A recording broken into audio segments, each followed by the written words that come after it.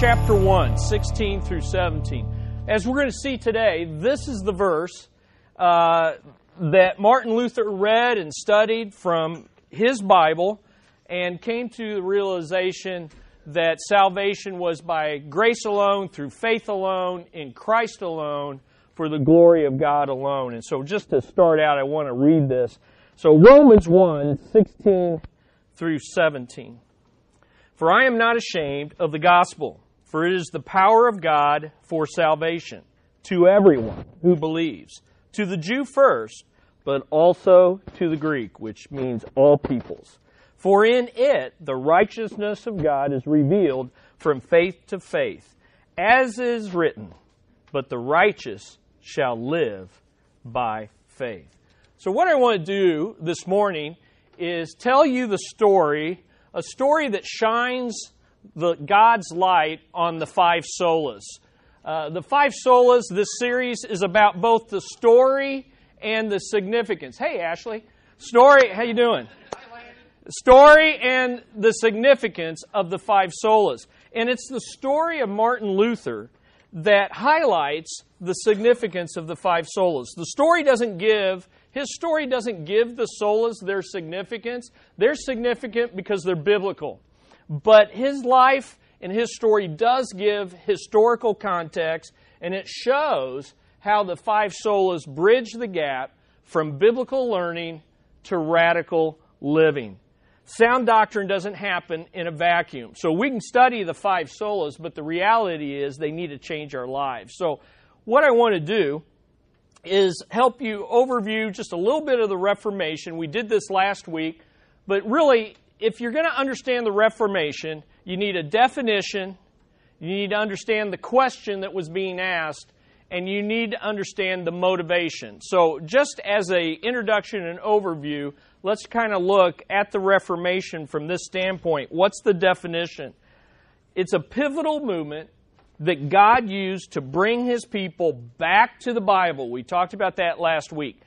Back to the Bible, but in order to shine the light of the gospel in the dark ages. And we are re-entering a dark age. Would you agree? With the sadness that has happened in our country in the last 48 hours, the hate, the division, the strife, the confusion, the separation, we're in a new dark age. And like never before, there's more Bibles than ever before, but there's more misunderstanding, misinterpretation of the Bible. And so we still need the Reformation. Now, I gave you a little bit there regarding different groups that came out of the Reformation. And I'm not going to go over that today, but I wanted you to see that there's really two kinds of Reformation that took place. A Protestant Reformation, which were Roman Catholics that wanted to reform. And remember last week we saw reform means make a change for the better. But they were Roman Catholics, Martin Luther, men like Martin Luther, John Calvin, most of these reformers, and they wanted to stay within the church, the Roman Catholic Church, and change it from the inside out. But ultimately, their commitment to the Bible was greater than their commitment to the teachings of the church. They wanted to be biblical. The reality, though, is most of them fell short of the New Testament church. In other words, they reformed, but the Reformation stopped short of becoming a New Testament church. And so that's where the radical reformers come in. And the radical reformers were so radical that they actually sought to become a New Testament church by doing two things that most of the reformers refused to do. They began to practice believers' baptism. They rejected infant baptism and wanted to practice, as in the New Testament, the only people in the New Testament that are baptized are people that have already publicly accepted the gospel. You don't find infant baptism anywhere in the Bible. And the reality is, all the leading Protestant reformers that fell short of practicing believers' baptism actually knew that that was the New Testament practice. In fact, you can find quotes of Luther, quotes of Calvin, who admit that in the New Testament, the early practice was full immersion after one was saved. but they chose not to finish the Reformation. They fell short. And so it was left to two groups, Anabaptists, which means to baptize again. And these were people who had been sprinkled as babies, and they realized, wait a minute, that wasn't biblical. That didn't count. That didn't mean anything. And therefore, now that I profess my faith in Christ alone, by faith alone, I need to undergo believer's baptism and be fully immersed. And so these were called re-baptizers. And sadly, many of the Protestants so hated the re-baptizers, the Anabaptists, that they would persecute and kill them by literally saying, oh, you want to be baptized again? And they would tie weights to them and throw them into the water to where they would be fully immersed permanently. I've stood on the river there in Zurich, Switzerland, where the first believers during the Reformation were martyred for their faith because they practiced believers' baptism. Now, up there under Protestant reformers, the big difference is not only believers' baptism, but also a free church that's not a state church. It's not a church run by the government. So if you notice, Lutherans were followers of Luther that spread from Germany. And so the state church was Germany. And here's what that means. If you were born as a baby in Germany, whether you were Catholic or whether you were Lutheran, you would get infant baptized, you get sprinkled as a baby, and you were now not only a German, but you were a Christian, or soon, hopefully, would become one. Same thing with Reformed and Presbyterians.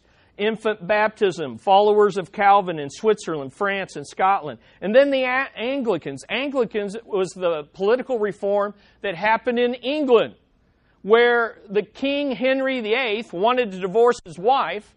And, you know, King Henry VIII, 6 wives. You didn't want to be married to King Henry, you know, you'd lose your head. And so King Henry wanted a divorce from his wife. The Pope wouldn't grant his divorce. And so the king said, I'm now the leader of the Church of England. And to this day, Queen Elizabeth and soon, someday, King William will, or Charles, I don't know, I don't think they've worked that out yet, but will earn the title Defender of the Faith and Supreme Governor of the Church of England. In fact, you cannot become a priest or a minister of the Church of England even today without the Queen's approval. And you can't quit unless the Queen says you can. Very interesting. State church, state church. Church government run by the state. But what was different with the radical reformers is they saw in the New Testament a church that was headed by only one, and who is that? The Lord Jesus Christ. And you weren't run by kings, you weren't run by popes, you weren't run by a group of a presbytery, as Presbyterians would think. You weren't run by a group of bishops, as the Anglicans taught. Instead, you were a church of born-again people who professed to know Christ, were baptized after their profession of faith, and now you were a free church that was separated from the state. And so, what I'm giving you is just kind of an overview. A lot of people get distraught over how many denominations there are. You know, they say the Reformation resulted in all these denominations, and that's the problem. But the reality is, there's about 15 major Protestant denominations here in the United States, and I just gave you the origins of like 8 of them. All right, so it's over doctrine, and it's over the gospel that we separate. And so I want you to know that as we study these reformers, it wasn't until about the 1600s in Amsterdam, of all places, that modern-day Baptists have their origin, and where we would trace back our roots to the fact that these people, some came out of the Reformation, some were always separate and independent, but they continued to reform to the place to where there were New Testament Bible-believing churches. So that's the definition, and that's kind of an overview of the different groups. Let's look at the question. What was the question in the Reformation? The question was this: what must I do to be saved? And who has the authority to tell me? What must I do to be saved? And who has the authority to tell me? And that is the question that we're really going to look at today. It drove the Reformation. It drove. So if someone wants to talk to you about, oh, the Reformation was bad, there's all these denominations, you can shift the conversation to this. Do you know what the question was that drove the Reformation? It was this: what must I do to be saved? And who has the authority to tell me? And then you can turn to them and say, how would you answer that question? How would your church answer that question? And you can lead right into the gospel. Here's the motivation. The motivation was this: a monk by the name of Martin Luther, born in 1483, died in 1546, to whom God graciously revealed His answer to that question. The motivation of the Reformation came down to God used one man who wanted that question to be answered, and God in His grace used circumstances, princes, popes, all sorts of people to help him find God's answer in the Bible. And so let's take a look at this. Here's the story behind the five solas: a monk in search of salvation at the end of the Dark Ages. So here's where we're going to pick up. Martin Luther set out, his dad set out for him to become a lawyer. And Martin's dad was a coal miner, and he wanted his son to be better. You didn't have Obamacare and all of that, and Medicare in those days. You had, son, take care of me and my mom and your mom in your old age. And so he wanted Luther to be better than himself and to provide for the family. Well, Luther encounters death as a law student. So let's look at it. He was born on November 10th, 1483, to peasant parents in the little town of Eisleben in Germany, about 120 miles southwest of Berlin. And here's what he said about his upbringing. He was a very common man. I'm the son of a peasant and the grandson and the great-grandson of a peasant. He was a common man, and his preaching and life always related. He always had a burden for the common man, and he was always able to communicate to the common man, even though this man was an amazing intellectual talent who, as I said last week, translated the entire New Testament from the original language into German in 11 months. Okay? I can't do that. Actually, was it 11 months or 11 weeks? I can't remember. Anyway, whatever it was amazing. I always get that wrong. He was raised in a religious home that was both strict and superstitious, typical of the Middle Ages. As a child, he was influenced by what was dominating the culture at that day, the Roman Catholic Church. He grew up at a time in the Dark Ages where you not had to work every day for your survival. As we've talked to Amber about her mission up to Condor in Argentina, the people have asked, well, what do these people do? And the answer Amber gives is they survive. And that's what his upbringing was. You had to work every day for your physical survivor, and then you had a church that told you you needed to work for your spiritual salvation. And so everything was work, work, work. Luther studied law because his dad wanted him to be a lawyer, and he earned both his bachelor's and master's degrees in the shortest time possible. He was a very, very sharp individual. But at age 19, Luther almost died. He was on his way home from law school, and he had a dagger, a knife in his pants for protection. And he fell, or it cut his leg, and it cut a main artery. So there he lies on the side of the road with a main artery cut, and he thinks he's going to die. His friend runs for help. And as his friend runs for help, Martin does what only Martin knows to do, what his church taught him to do. He cried out, "Mary, Mother of Jesus, save me. I don't want to die." Well, thankfully, God in His grace, not Mary, did spare his life. But this won't be the last time that Luther cries out to the saints to save him for his fear of death. But his near-death experience caused a question to begin to gnaw at Luther's life. And it's the question that we really ought to be asking people all the time. And that is this: if you were to die, do you know for sure you would go to heaven? The question that began to burden and bear down on his heart and weigh on his guilt was, what must I do to be saved? And so Luther set out to find the answer to that question, and he began to explore the answers that Roman Catholicism of the medieval church had to answer. And so a guilt-ridden monk searches for salvation. So let's see.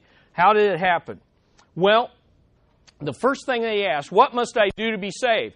And he thinks, okay, maybe I should become a monk. So that's the first thing, become a monk.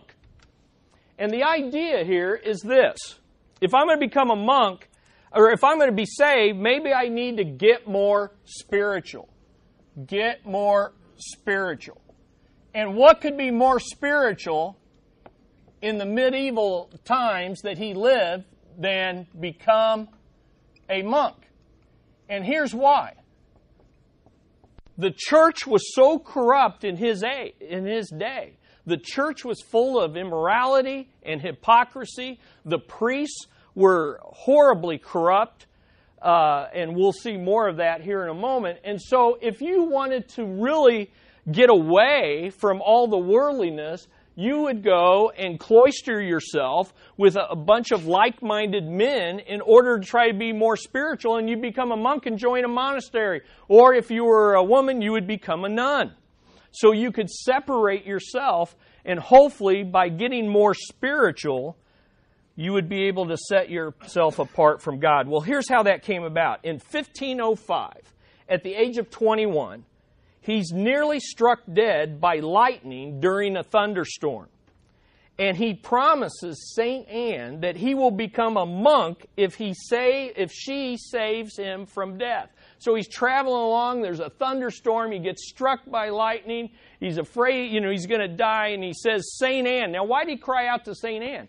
St. Anne was the patron saint of miners. He grew up in a miner family. Coal mining family. And so he had cried out to the mother of Jesus once, and then this time he cried out to St. Anne. Well, he survived again by God's grace, not St. Anne's. And he survived. And 2 weeks later, he kept his promise, and he entered one of the hardest, most strict orders of monks, the Augustinian order, and he moved to Erfurt at the age of 21. Now, his poor dad, who had set all his hopes and all his future on his son, was so disappointed. And instead of seeing the thunderstorm as an act of God, he saw it more as a trick of the devil. My son was on the right track. The devil has distracted him. Now he's becoming a poor monk. Those guys don't make any money. Parents still say things like that about going into the ministry. So, the only problem is, once you become a monk, he still didn't find the answer, what must I do to be saved? So now that I'm a monk, maybe I should become a priest and celebrate Mass. Because if you wanted to be more spiritual than a monk, then you needed to get more serious about things and become a priest. Now, why would he want to do that? Well, think about it. The Roman Catholic Church said that there were human mediators between people and Jesus. And who were those human mediators? They were priests. So if you wanted to get closer to God, what better way to do it than become one of those human mediators? Now I'm like in that elite group that is really, that's interesting, that's really close to God. So here's how it happens. In 1507, as a monk, he's ordained to become a priest and celebrates his first Mass.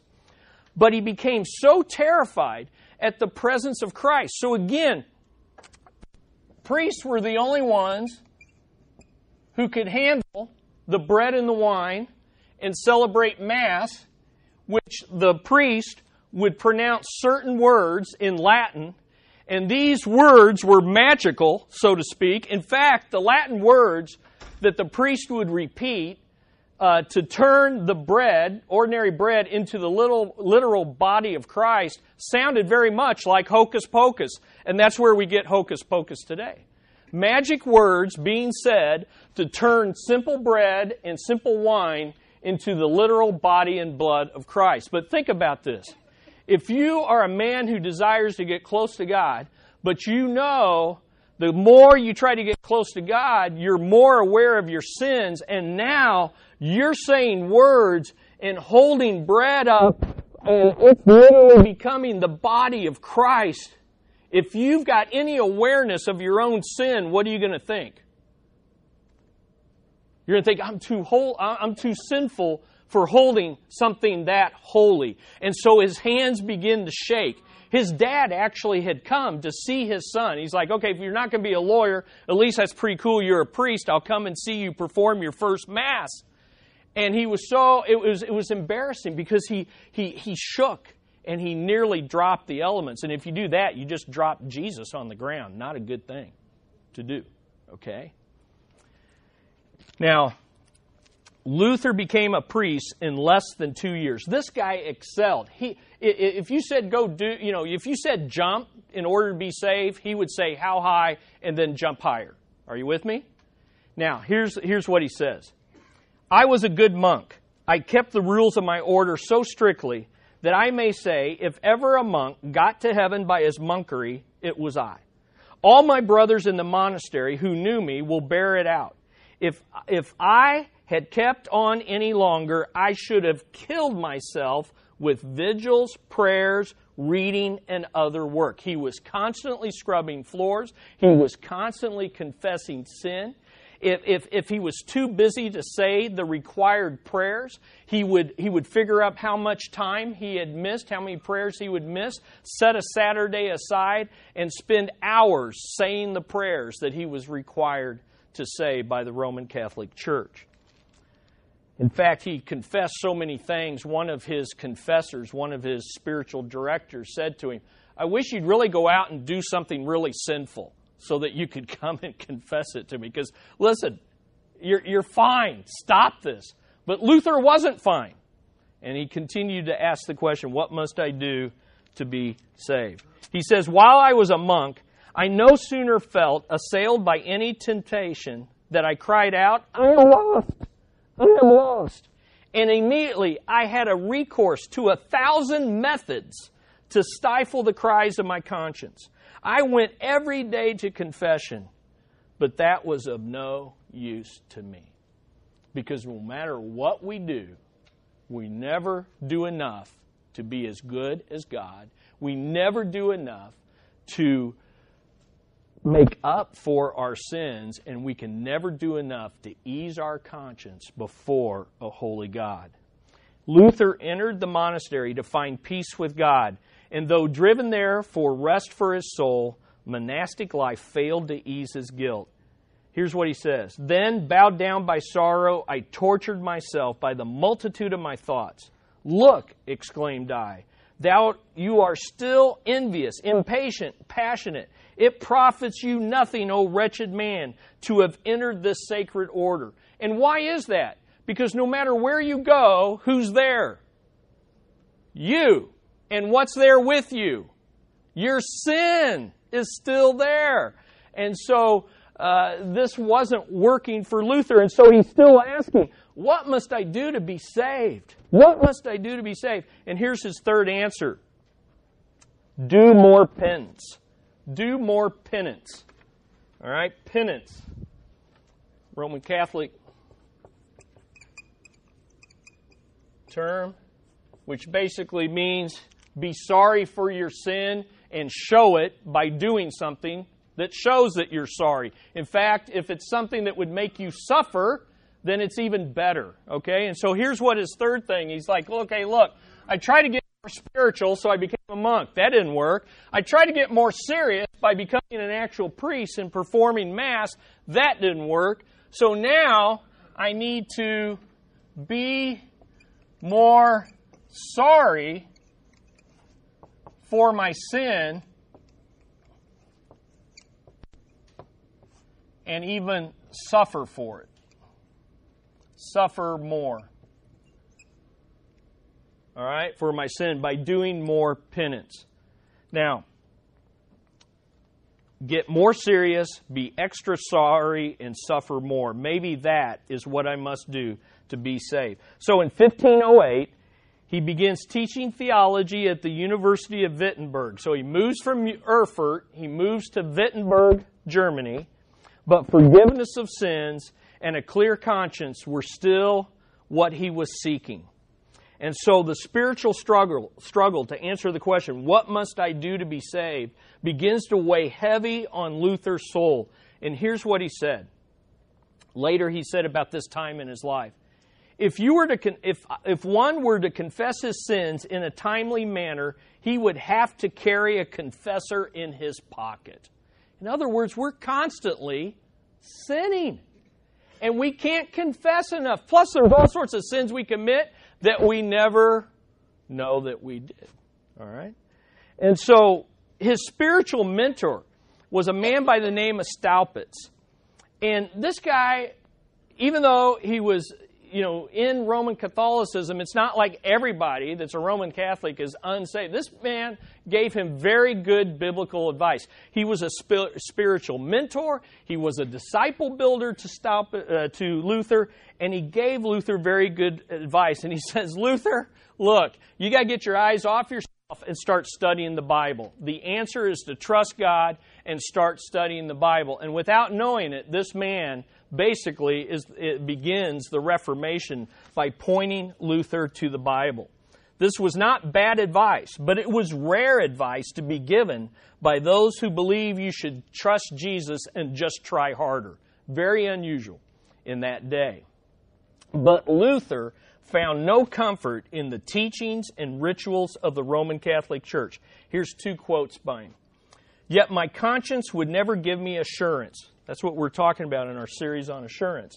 But I was always doubting and said, you did not perform that correctly. You weren't contrite enough. You weren't sorry enough. You left that out of your confession. Do you see what happens when we try to answer the question, what must I do to be saved? And it depends on us. You're never sure of your salvation. That's why when you're sharing the hope of the gospel to someone that's in a works religion, and you ask them, are you 100% sure you're going to heaven? 99.9% of the time, they're going to say, no, nobody can. Because just like Luther, when we try to work our way to salvation, we never know if we've done enough. In fact, we always know that we what? That we haven't done enough. And we wonder if it was good enough. And of course, God doesn't give assurance of salvation to those who work for it. So you'll never hear a word from God that says, attaboy, you done good. You did enough. Rest, relax, you're now saved. You'll never hear that from God because salvation is not by works. So, here's what he decides. Oh, one more quote. I was drunk, nay, submerged in the doctrines of the Pope, that I could have happily killed or cooperated with anyone who killed whoever took but a syllable of obedience away from him. So he's trying very hard to be a good Roman Catholic, and it's tearing his soul apart. And so he asks the 4th time. He's still asking, what must I do to be saved? And so he decides the answer is travel to Rome and worship more relics. Travel to Rome and worship more relics. And so, in other words, here's what he's doing. If all else fails, go see the Pope where all the really spiritual people live. In other words, go on pilgrimage. And works religions still do that. In fact, some Bible believers even think that by going to Jerusalem, one will get closer to God. Now, don't get me wrong, it's a blessing, there's all sorts of insights and everything, but you can't get any more saved by going to Jerusalem any more than you can to Rome. And so here's what happens. There in Wittenberg, he was under the protection of a prince by the name of Frederick the Wise. And he ruled that area that included Wittenberg, and he took pride in the university that he helped pay for, where Martin taught, and he took pride in his personal collection of relics. Now, why would he do that?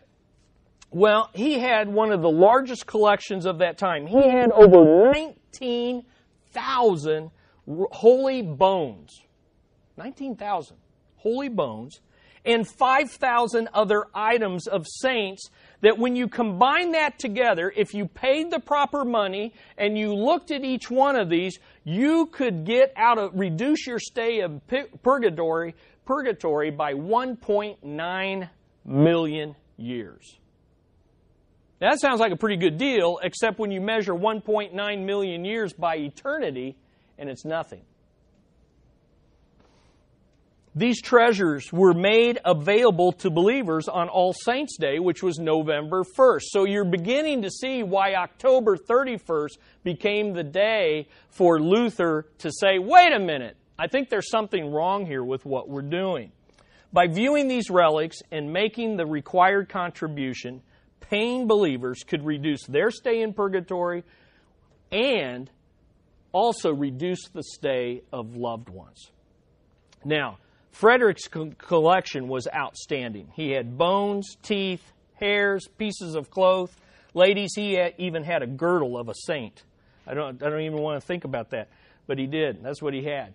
He had in his collection a piece of straw from the manger. He had a scrap of swaddling clothes from Christ's manger. He had a chunk of gold brought by one of the three wise men. He had a strand from the beard of Jesus, a twig from Moses' burning bush, bread that was served at the Last Supper, and 7 shreds from a veil sprinkled with the blood of Christ.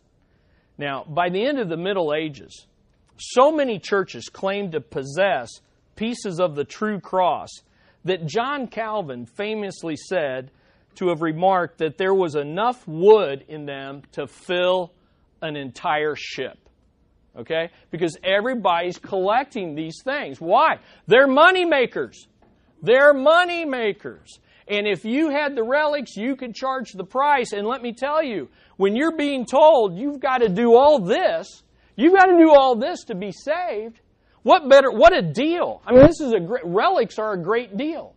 I pay some money, go hungry for a few days, knock off a couple million years, and I'm doing pretty good. The problem is, it doesn't answer the question, what must I do to be saved? And so there comes a time in 1510 through 11 that Luther is sent on monk business to Rome to settle some business for the monastery. And so he gets to finally go to Rome. He gets to take a special trip to the most holy place on earth where the most spiritual people on the planet lived. And he becomes an eyewitness to the hypocrisy and corruption that was documented throughout history of what had become of the Roman Catholic Church. He sees the corruption of the church itself. He sees the luxurious lifestyles of the Pope. So here's these guys sending these priests out to collect money from the poorest of the poor. And remember, Luther came from the poor. He knows what it is to not have money. And he sees these guys living in high style, and they're taking from the poor in order to build the Vatican, St. Peter's Basilica, when these guys are living in the lap of luxury. And there's numerous relics, and there's plenty of sales of indulgences that promise the forgiveness of sins, and yet Luther is still not sure if he's saved. And he sees a lack of spiritual commitment among the priests right there in Rome. In fact, it was so bad in Rome at that time, they had brothels for priests only. Okay? Because after all, if you're a holy guy and you're going to sin, you don't want to sin with the unholy people. You want to sin with the holy prostitutes. And so that's how bad it was. Now, can you imagine what this did to a guy like Luther, who said, I would kill for the Pope. And then he sees that the Pope is living in the midst of hypocrisy. And so he sees that Rome is not spiritual enough to answer the question, what must I do to be saved? And so he strives one more time. And number 5, what must I do? Number 5, when all else fails and you need to be more spiritual, go to Bible college. Right? Okay, go to seminary. He decides to become a professor of Bible. Now, I'm writing these up here because I want you to see that people are still going through these processes. You don't have to be a Roman Catholic to go through these processes. People are asking, what must I do to be saved? Well, maybe I need to hang around more spiritual people, and that's a good thing. But maybe I need to get more serious and become a pastor. That'll make me spiritual. Yeah, right. Maybe I need to be more sorry for my sins and deny myself some of the pleasures of life. Maybe that. Maybe I need to go to a pilgrimage to Jerusalem. Maybe I need to go to Bible college. Many a man and a woman has gone to Bible college simply because in their home church they showed a little spirituality, and the first thing is, wow, you're committed. Why don't you go become a pastor? That's a lousy reason to become a pastor. Are you with me? The reason we go is because God's called us. We're already saved. We're already spiritual. And we're going because God's calling us, not in order to be saved or to become more spiritual. So here he says, he goes, look, I'm going to become a Bible scholar. I'm going to go all the way. I'm going to go to seminary and start studying the Bible for the rest of my life. Well, what happened, and one day in 1511, Luther and his spiritual mentor, Staupitz, sat under a pear tree in the garden near the cloister at Wittenberg. And his spiritual director, Staupitz, told the young Luther that he should become a professor of theology and a preacher. You see, this man could see in Luther a passion for people and a passion for God and a passion for the Word of God. And he said, look, you need to do this. And Luther says, it will be the death of me. To which Staupitz said, that's quite all right. God has plenty of work for a clever man like you to do in heaven. And so he encourages him to go and become a Bible scholar. And so in 1511 to 1512, he returns to Wittenberg, receives a doctor of theology, and becomes a professor of the Bible. Now, in just over a year later, he gets his doctorate. And when you would get your doctor of theology in those days, you'd get a little woolen hat to show that you're a doctor of theology. You get a silver ring that people could kiss. And then you would get 2 Bibles, one closed and one open. So actually, finally, you got to understand, Luther had never seen a Bible until he was 20 years old. Luther had never seen a Bible until he was 20. Now he has his very own Bible. And he is sworn to be a doctor of the Holy Scriptures. And they gave him a little study in a tower where eventually he would open the Bible that he'd been given, study the book of Romans, come to verses 16 through 17 that we read this morning, and there God, by His grace, would reveal to him His answer to the question, what must I do to be saved? It's not found in these things. It's not even found in being a scholar, in studying the Bible. It's letting God apply the Bible to your life. And so he took his commission seriously, and it guided his theology and his career as a reformer for the rest of his life. Here's what he said years later. What I began as a doctor, and he means a doctor of theology, I must truly confess to the end of my life, I cannot keep silent or cease to teach. You see, the most dangerous thing the Roman Catholic Church ever did was entrust to Martin Luther a Bible of his own and tell him, study it and preach it. And this he did. And ultimately, the reason he left the Roman Catholic Church was the Pope said, stop doing what I've commissioned you to do. And he said, I can't do that. Now, notice, in Luther's heart, at this point in his life, as he's studying the Scriptures, in Luther's heart, 3 convictions begin to grow that laid the foundation for sola scriptura. So this idea of Scripture alone is my ultimate authority. God forged in Luther's heart these things from the study of the Bible. And folks, this should be formed in your heart, in my heart. This is who we are as Bible believers and as Christ followers. This is what makes LifeBridge more than a name and a mission that we fulfill. So let's look at these 3 commitments. First of all, surrender to the Bible as the ultimate standard for truth. As he studied the Bible, God spoke to him through the Bible. Listen, folks, God can't talk to you if your Bible is closed. Open Bible, open hearts that leads to open doors where God wants you to go. Listen, as long as this book is sitting and collecting dust, as long you can have all the apps on your phone, but if those apps aren't used, and if you're never going to surrender your life and say, you know what, this is God talking, and instead of me being the authority over the Bible is the authority over me. Because this is God's Word. And I don't have to know what all it says, because I'm going to obey it as I learn it. In other words, I don't have to figure out what it says and then decide if I'm going to obey it. I've already surrendered my authority to the Scriptures. And that's what made Luther the man that he was. Number 2, if you're going to surrender to the Bible's authority as the ultimate standard of truth, then you need to study the Bible in the original languages in order to know what it says. Now, I can't explore this more. This wasn't what the common man was to do. This is what God's men who were going to be leaders of the church.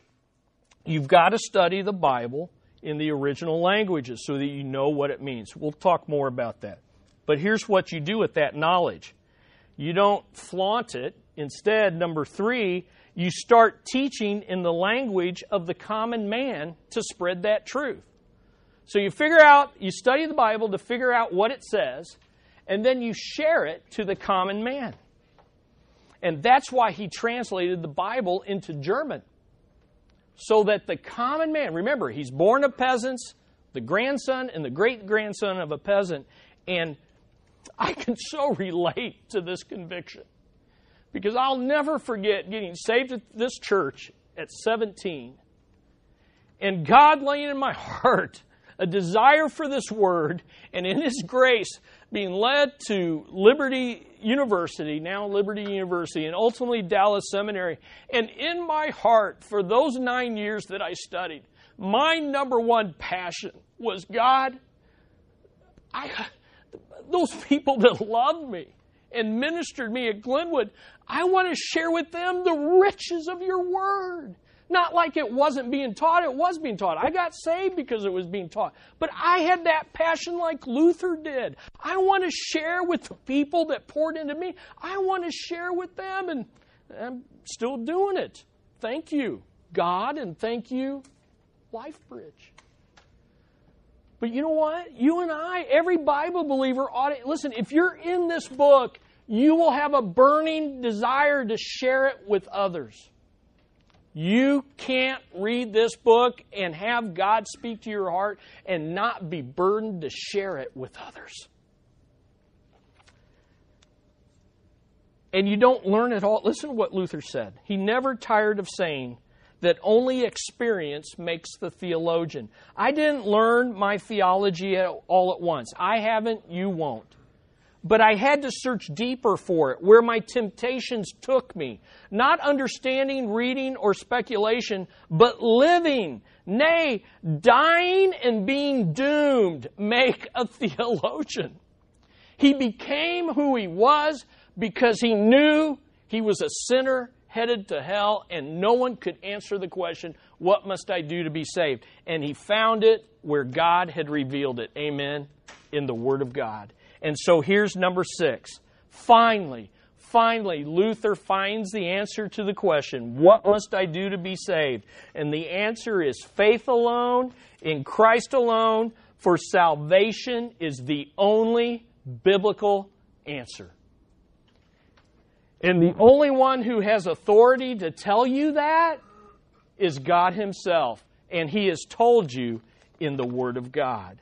And so here's what happens to Luther. He begins his very first, so he's a Bible professor now. What book of the Bible is he going to start with? You know what he started with? The Psalms. Why? Because his theology was born in suffering.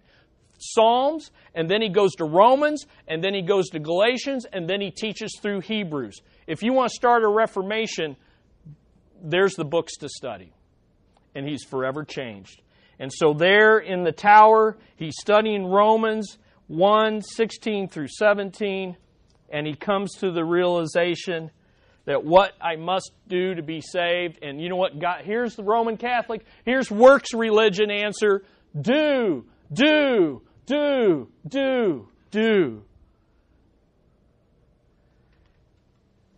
And God's answer was what?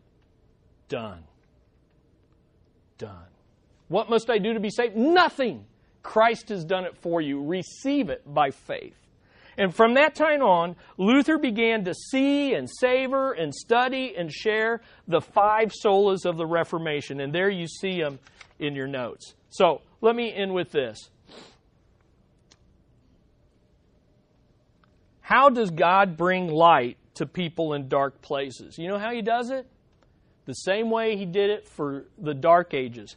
He uses those who are truly born again and who are committed to sharing God's Word with all people. And that's why we are LifeBridge. To bridge the gap between Christ and those who are far from God.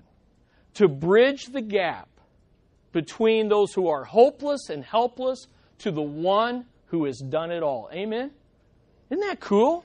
Isn't that great? That's why Keith and Debbie are still in Germany, because here's the deal. No generation can do this for the next generation. Here's what Luther said. I just read this last night. There's 2 things that every person must do alone. They must believe alone and they must die alone. And so I beg you this morning, if you're not sure of your salvation, don't hide in shame. Come and get help. Come and tell me. Come and tell someone at your table and say, look, I'm not sure I'm born again, because the answer is there. Jesus Christ is that LifeBridge that we're celebrating today. The most dangerous threat in all of history is a common man with a common Bible committed to an uncommon cause, the Great Commission. And so that is the story behind the solas. Is that good? I mean, I'm telling you what. Your spiritual doohickey ain't working if that didn't bless you, because this guy's life, I never tire of this guy's life. And I've had the privilege to take some of you to the very places where Luther came to these discoveries. But the bigger point is to know the Jesus that saves. Amen? Okay, here's what's going to happen next week. Pray for Gwen and I as we take the favorite daughter to... Yes, hi, Amber, how you doing? Yeah, she's so happy with that. Take her to college. And our dear brother in the Lord, Emmanuel, is going to speak to you next week. So please be sure to be here. He's going to talk about the persecuted church, what he and his family, what the people of Nigeria, and it's not just Nigeria, it's many people around the world. So I want you to be here for that. And then when we come back, assuming that we do come back. Amber, do we need to leave?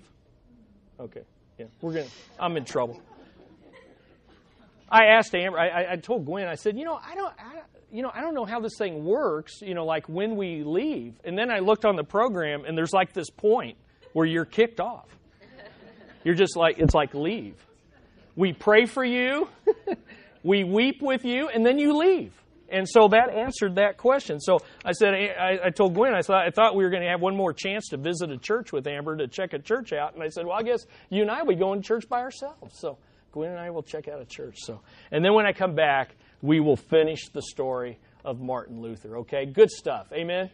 All right, let's pray. Father, we thank you for your grace, your goodness to us. Thank you for the Lord Jesus Christ. Thank you for a man like Luther, and how in your grace he sought to find that answer. What must I do to be saved? And you, in your grace, answered for him, nothing. It's all been done in my Son, Jesus Christ. And so, Father, I pray that we would celebrate today, and we celebrate a name, but ultimately we celebrate that name for the fame of your name, for the name of Jesus, the name above every name. In Jesus' name we pray. Amen. Amen.